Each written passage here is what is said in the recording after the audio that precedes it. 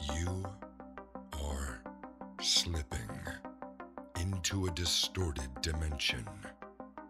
Reality and fantasy are changing places past the event horizon.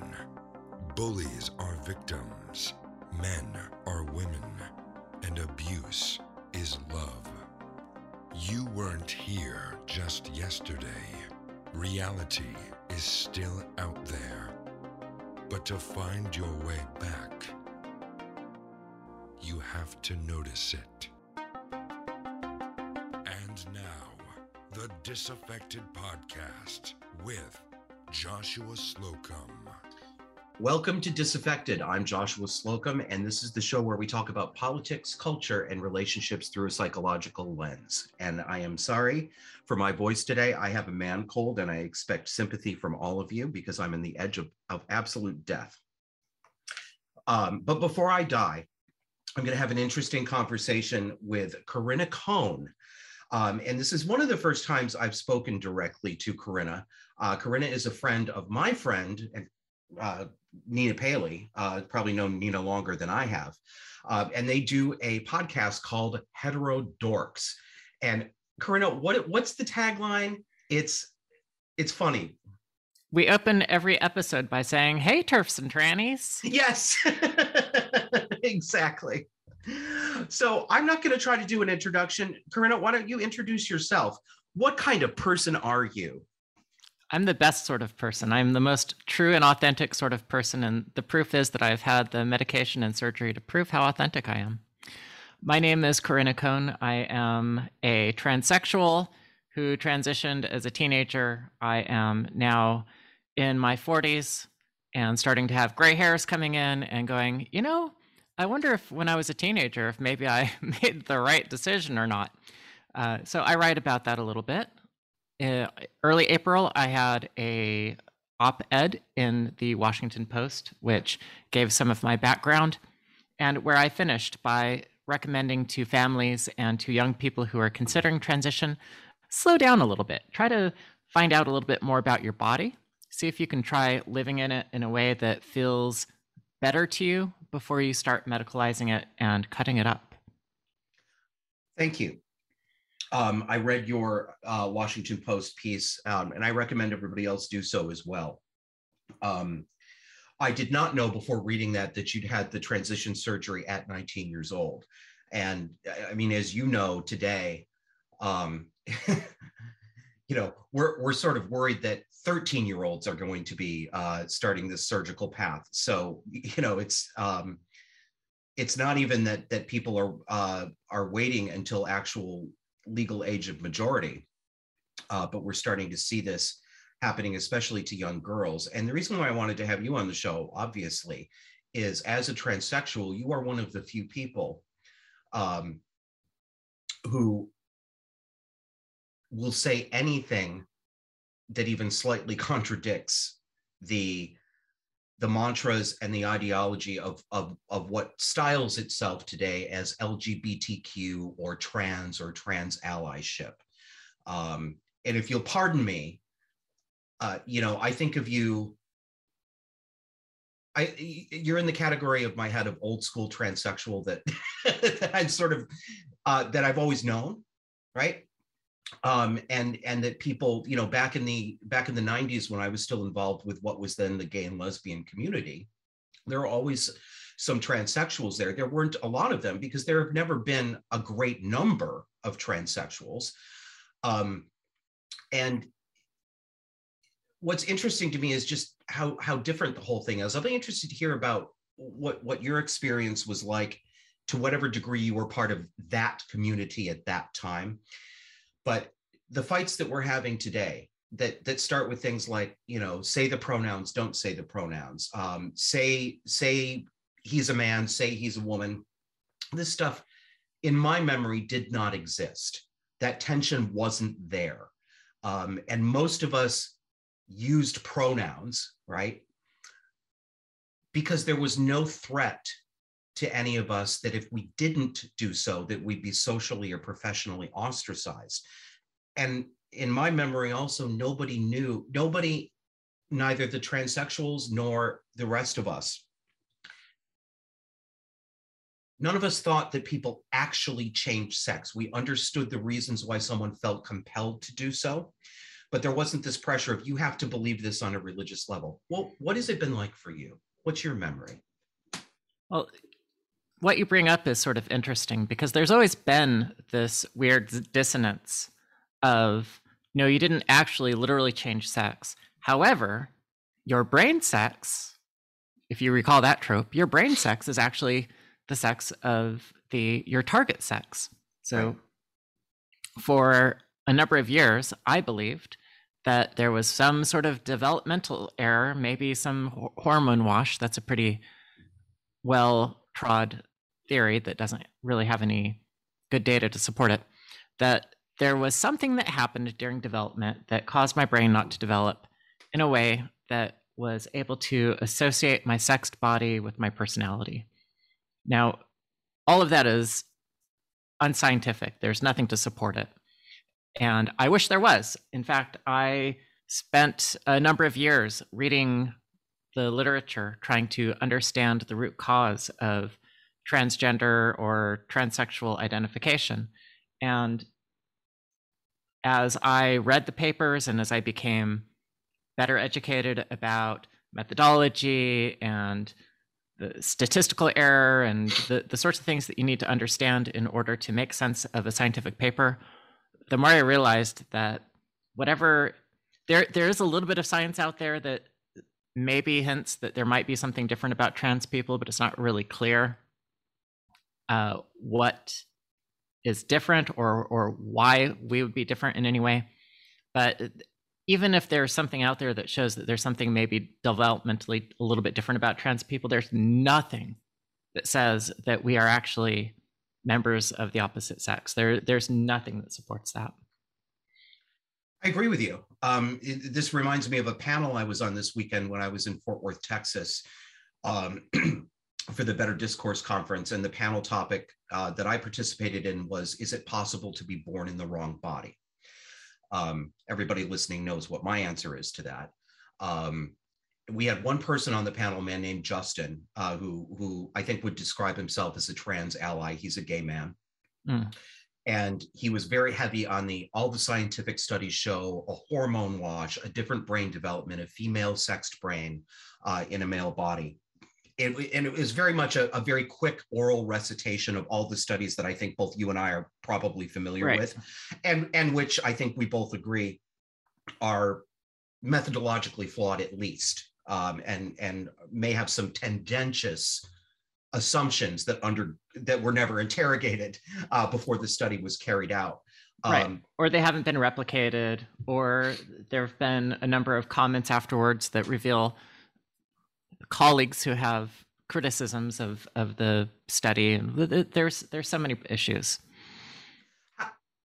I know from reading your Washington Post piece that you are reconsidering some of the ways that you view this issue personally and politically. I do wonder, now that you've gotten to a point where you don't accept that these studies are actually pointing to something objectively real in terms of a physical difference, have you started to come to any conclusions or go down any pathways? What do you think may influence a person like you? Could I be pedantic for just one moment, yes, Josh? Please do. Because you summarized me as saying that the science does not show that there's anything different. Okay. And I think that there actually is some weak science that might show that there's something a little bit different. Okay. I was saying that earlier, but it does not show that difference would make you the opposite sex. Okay, thank you. So it's a huge leap to say we did this brain study and we found that this one little area is a little bit different in a way that's consistent in this population. But you've got to repeat that with different populations and see if that same phenomenon occurs. But it's very weak science that shows any difference in the trans population. So sorry for being pedantic. No, pedantic. Yeah, please do correct me. I will accept all corrections and clarifications. So what do you think? What are you thinking about? What directions does your mind go in when you try to answer this question now? I go to religion. Naturally, okay. Right? Doesn't that make the most sense, is religion? So if something cannot be explained very well with evidence or data or science, but that people are still very adamant that such a thing is in existence, but there's no proof, then religion is really the go-to, isn't it? Well, it's one way to go, but do you want to elaborate on that? Sure. I believe that one of the reasons that you see the LGBTQIA2S plus, etc., all of that seems to be so popular right now, partly because I think that there's a crisis in meaning, that people have come to maturity in these wealthy, Western, democratized countries, that there's no struggle. All of the food that you need to eat is available. If you can't afford it, then somebody will provide it to you. For most people, shelter is available. If you look at the population of people who don't have housing, many of them have mental illness, so there is still a huge gap in being able to keep everybody safe and housed. But if you are able to navigate the system, you can get housing. So pretty much everything that you need to survive day to day can be provided to you. You don't have to struggle. There's no meaning for it. It's really hard to define who you are in a world where you more or less have everything, that all your basic needs covered. So I think trans, particularly today, particularly in the last 10 years, has come to fill in for a lot of people as a source of meaning and a source of belonging, and a way for people to make sense of the world, particularly a world that seems in many ways confusing or nonsensical. So if what you decide is that instead of trying to deal with the dissonance and bury it and try to continue anyway, if you say, well, I'm being afflicted by this dissonance, because it's there, we talk about that all day. Sure. I'm being afflicted by it, and it doesn't feel right, and I don't feel like I can deal with it, and so I'm trans. I can't do masculinity right. I'm not a man. I hate being viewed as an object of sexual desire, therefore I'm not a woman.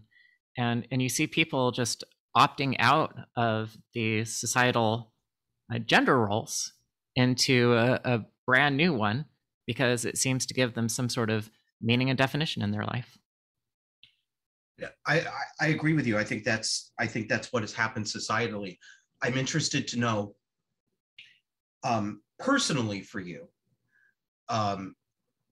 because you're not part of this generation. We're both in our mid to late 40s. We're of the same generation. But now that you don't believe there's much more than some weak science suggesting a physical difference, how do you now conceive of how you personally and people like you developed your identity the way you did? If it's not physical, what else might it be? If it's not physical, what else might it be? Well, in my case, I think that the comments that I'm making about religion and being able to, or having a need to interpret the world, to have meaning, to feel like you have a place in it, I think all of that applies to me. I don't think that I'm an exception from it. There are some ways where, when I was growing up, that I had some developmental issues, delays socially. I was slow to make friends. I was slow in sexual development.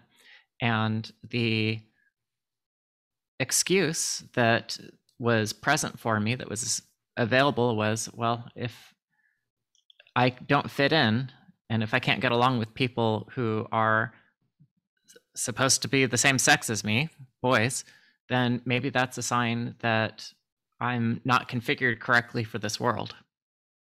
Yes. It reminds me of some of my early experiences, and early experiences I've heard from other men who turned out to be gay when they were adults.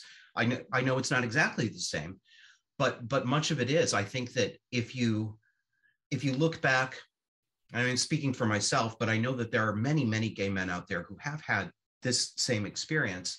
When I was young, I had a very hard time getting along with boys. I was afraid of them for various reasons. I wasn't good at sports. I wasn't coordinated. I was timid. I flinched when balls were thrown at me. You know, I was a sissy, and I did believe at before the age of 10, I kind of had a fixation in my head. I believed that God had that either I had been born bad, and that God was punishing me, or that God had made some sort of mistake and that I was supposed to be a girl. So I would pray at night that I would either wake up the next morning a girl or a, quote, normal boy. You're creeping me out, Josh. Why is that? That's what I did when I was a kid too. Well, that doesn't surprise me, because I think it is a more common experience for males who end up with, I mean, because I think, that experience for me, we call that today gender dysphoria. That would be one thing that we might call a sign of gender dysphoria. Mm-hmm. Of course, before that, it was called gender identity disorder. Obviously, I didn't persist in that belief. My discomfort with myself expressed itself in other ways. But it's sort of, I mean, you and I aren't going to be able to solve this. We're not going to be able to sit here in one show and say, well, gee, why did you go down this path and I went down this path? But I think that we start at a common root. And,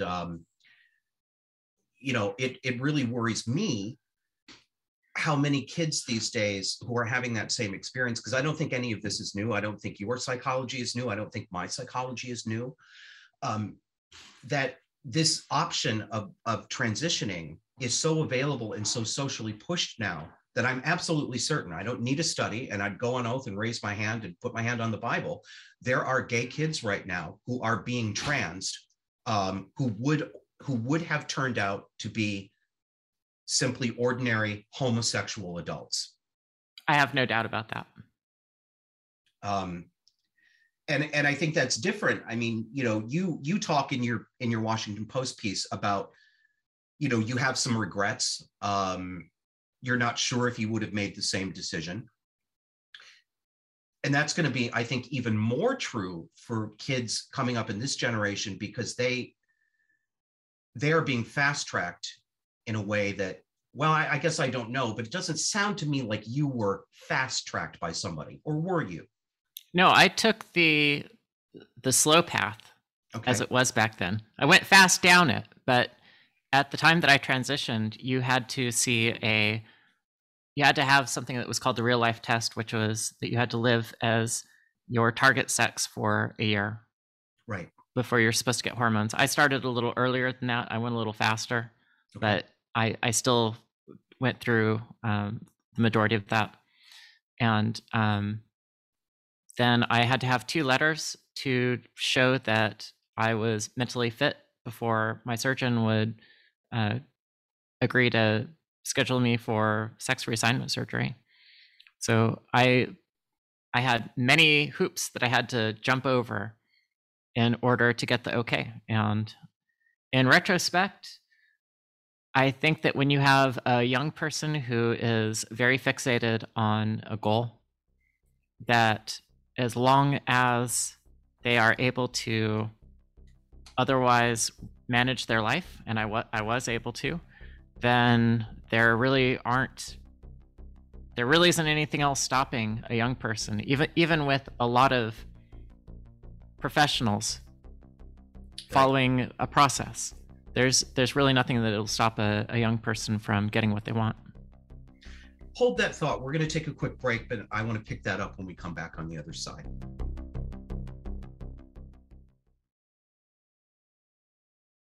Kevin and Josh work themselves to the bone to bring you dark and disturbing content every week. There are starving listeners overseas who get no podcasts at all. Show appropriate gratitude today by making a donation at patreon.com/disaffected or at subscribestar.com/disaffected. Do it for Mother. And we're back.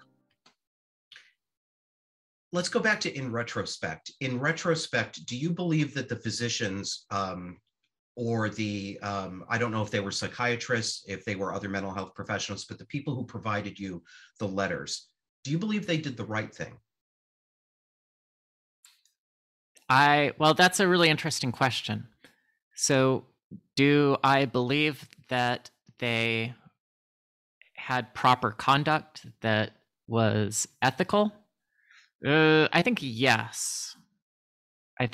And that's a weird question to answer because I know I'm saying I probably should have been slowed down more and people should have worked with me more.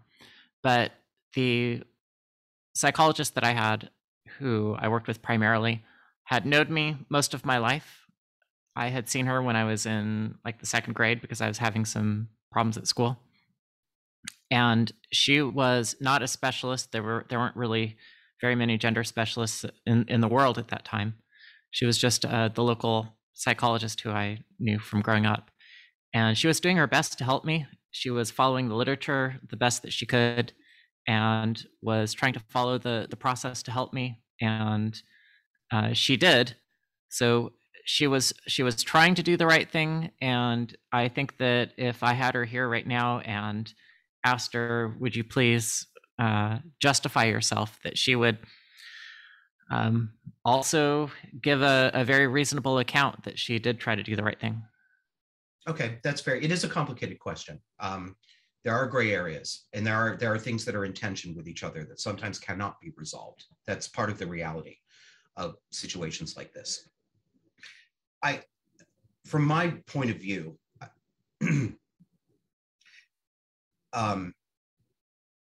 I think there are a couple of levels here. When you have a medical system or a psychiatric system or a combination of both, whose values, maybe not values, whose conceptual framework is such that there is a belief and that practitioners believe that this has been validated, right? So they believe that they're following along with something that has been objectively identified. But when one of those core beliefs is, yes, there is a category of people whose suffering can only be alleviated through radical surgery to approximate that of the opposite sex, and that we must do that because if we don't, there will be no relief for them at all. I seriously question that core assumption. I don't question that people in that situation who believe they need to transition, I know that they believe, many of them believe that is the case. And I'm not saying that to be insulting or anything, because I have believed, I've had plenty of psychiatric problems myself. And there have been many times in my life when I believed I needed something that was absolutely not what I needed. My thinking was distorted. My prior assumptions were incorrect. Which doesn't make you bad. Right. No, it doesn't make anybody bad. It doesn't right. make anybody bad. But from my point of view, I would like to see this assumption challenged. And I'm very alarmed that it has become dogma. It is even more concrete than it used to be 30 years ago. This belief that the kids will kill themselves if you don't do this, or the kids will be miserable. They will hate you. They will be alienated from everyone who loves them. And from the minute they get up in the morning until they go to bed at night, it will be nothing but suffer, suffer, suffer. You must give them surgery. I want that challenged. It's not just dogma, it's also become institutionalized. Elaborate? It's not just the gender clinicians who are giving that advice. It is now teachers and the professional doctors associations are giving that advice. Hospitals, social workers. It's right now what you just described as the dogma is also what is the norm. Yes, correct. And if could I continue for a second? Sorry. Please do.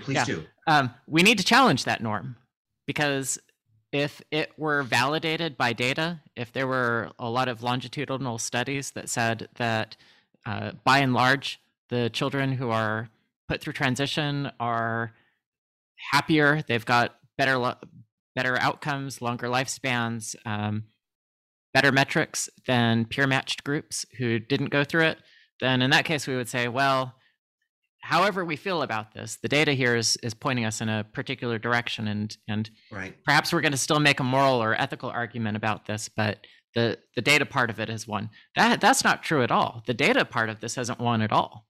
So all we have is an ethical argument, because the data, if anything, the data points to the opposite, that transition by and large is not great for people. Yeah, there seems to be some evidence that not only does it not alleviate the suffering to the degree that is claimed, but that it does not appear to reduce the actual incidence of completed suicide, at least in at least in the studies that I am aware of. In some studies, again, just to think, like, the mindset that you should have when you're looking at these studies is, which cohort do they cover? Because a lot of the things that we're talking about right now, we're talking about the cohort, that the young people who transitioned when they were young after 2010. Okay. So if you take studies that started in the 1970s with people who were mostly male who transitioned as adults, you can't take all of those findings and apply them to the same cohort. It's going to be different. Yes. But I just want to point that out. That's very important. And I think it's probably also important to point out, or just underline, that you and I are talking about this from the experience of a male perspective, male children. Yes.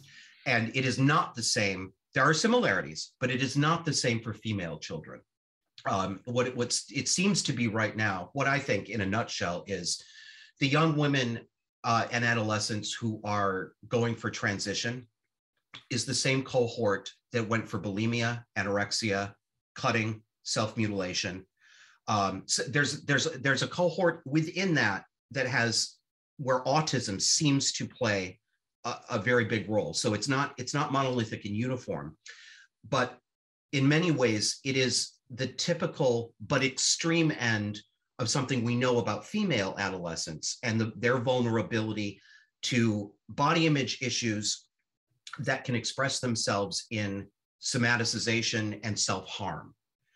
Not saying that no males can go through this, but there are some differences there.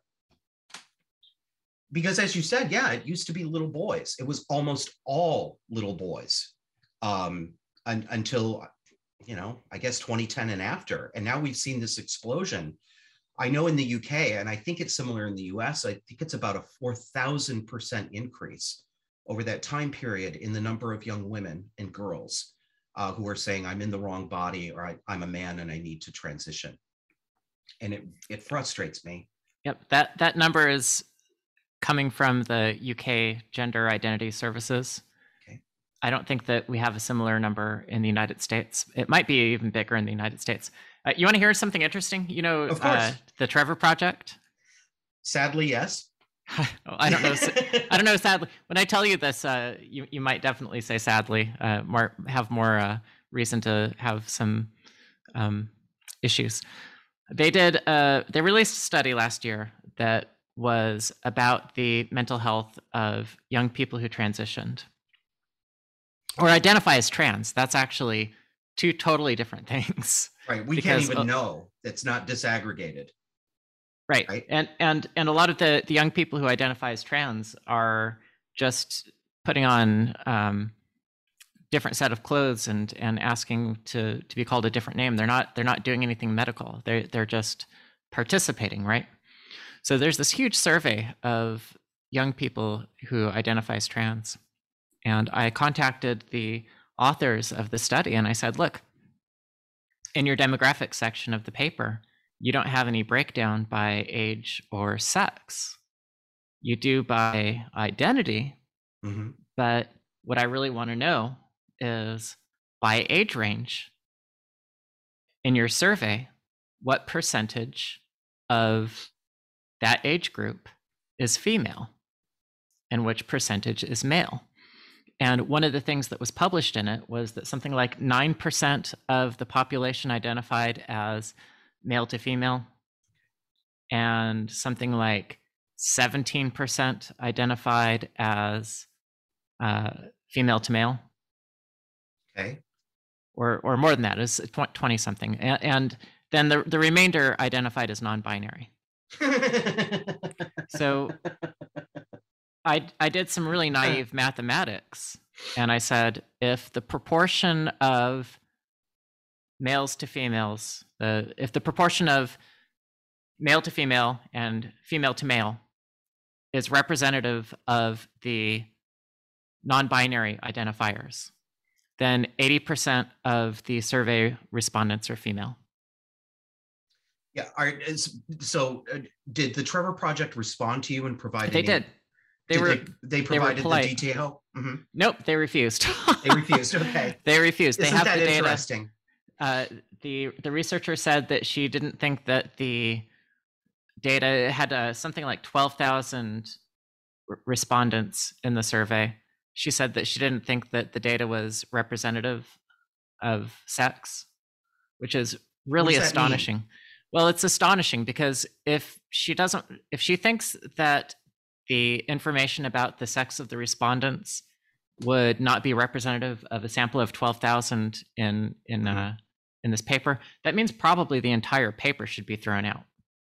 Because if you're saying that the sex of a survey that has 12,000 respondents, if the sex of the participant is not representative, your survey collection technique is broken, and you should not be trying to derive any conclusions from your data.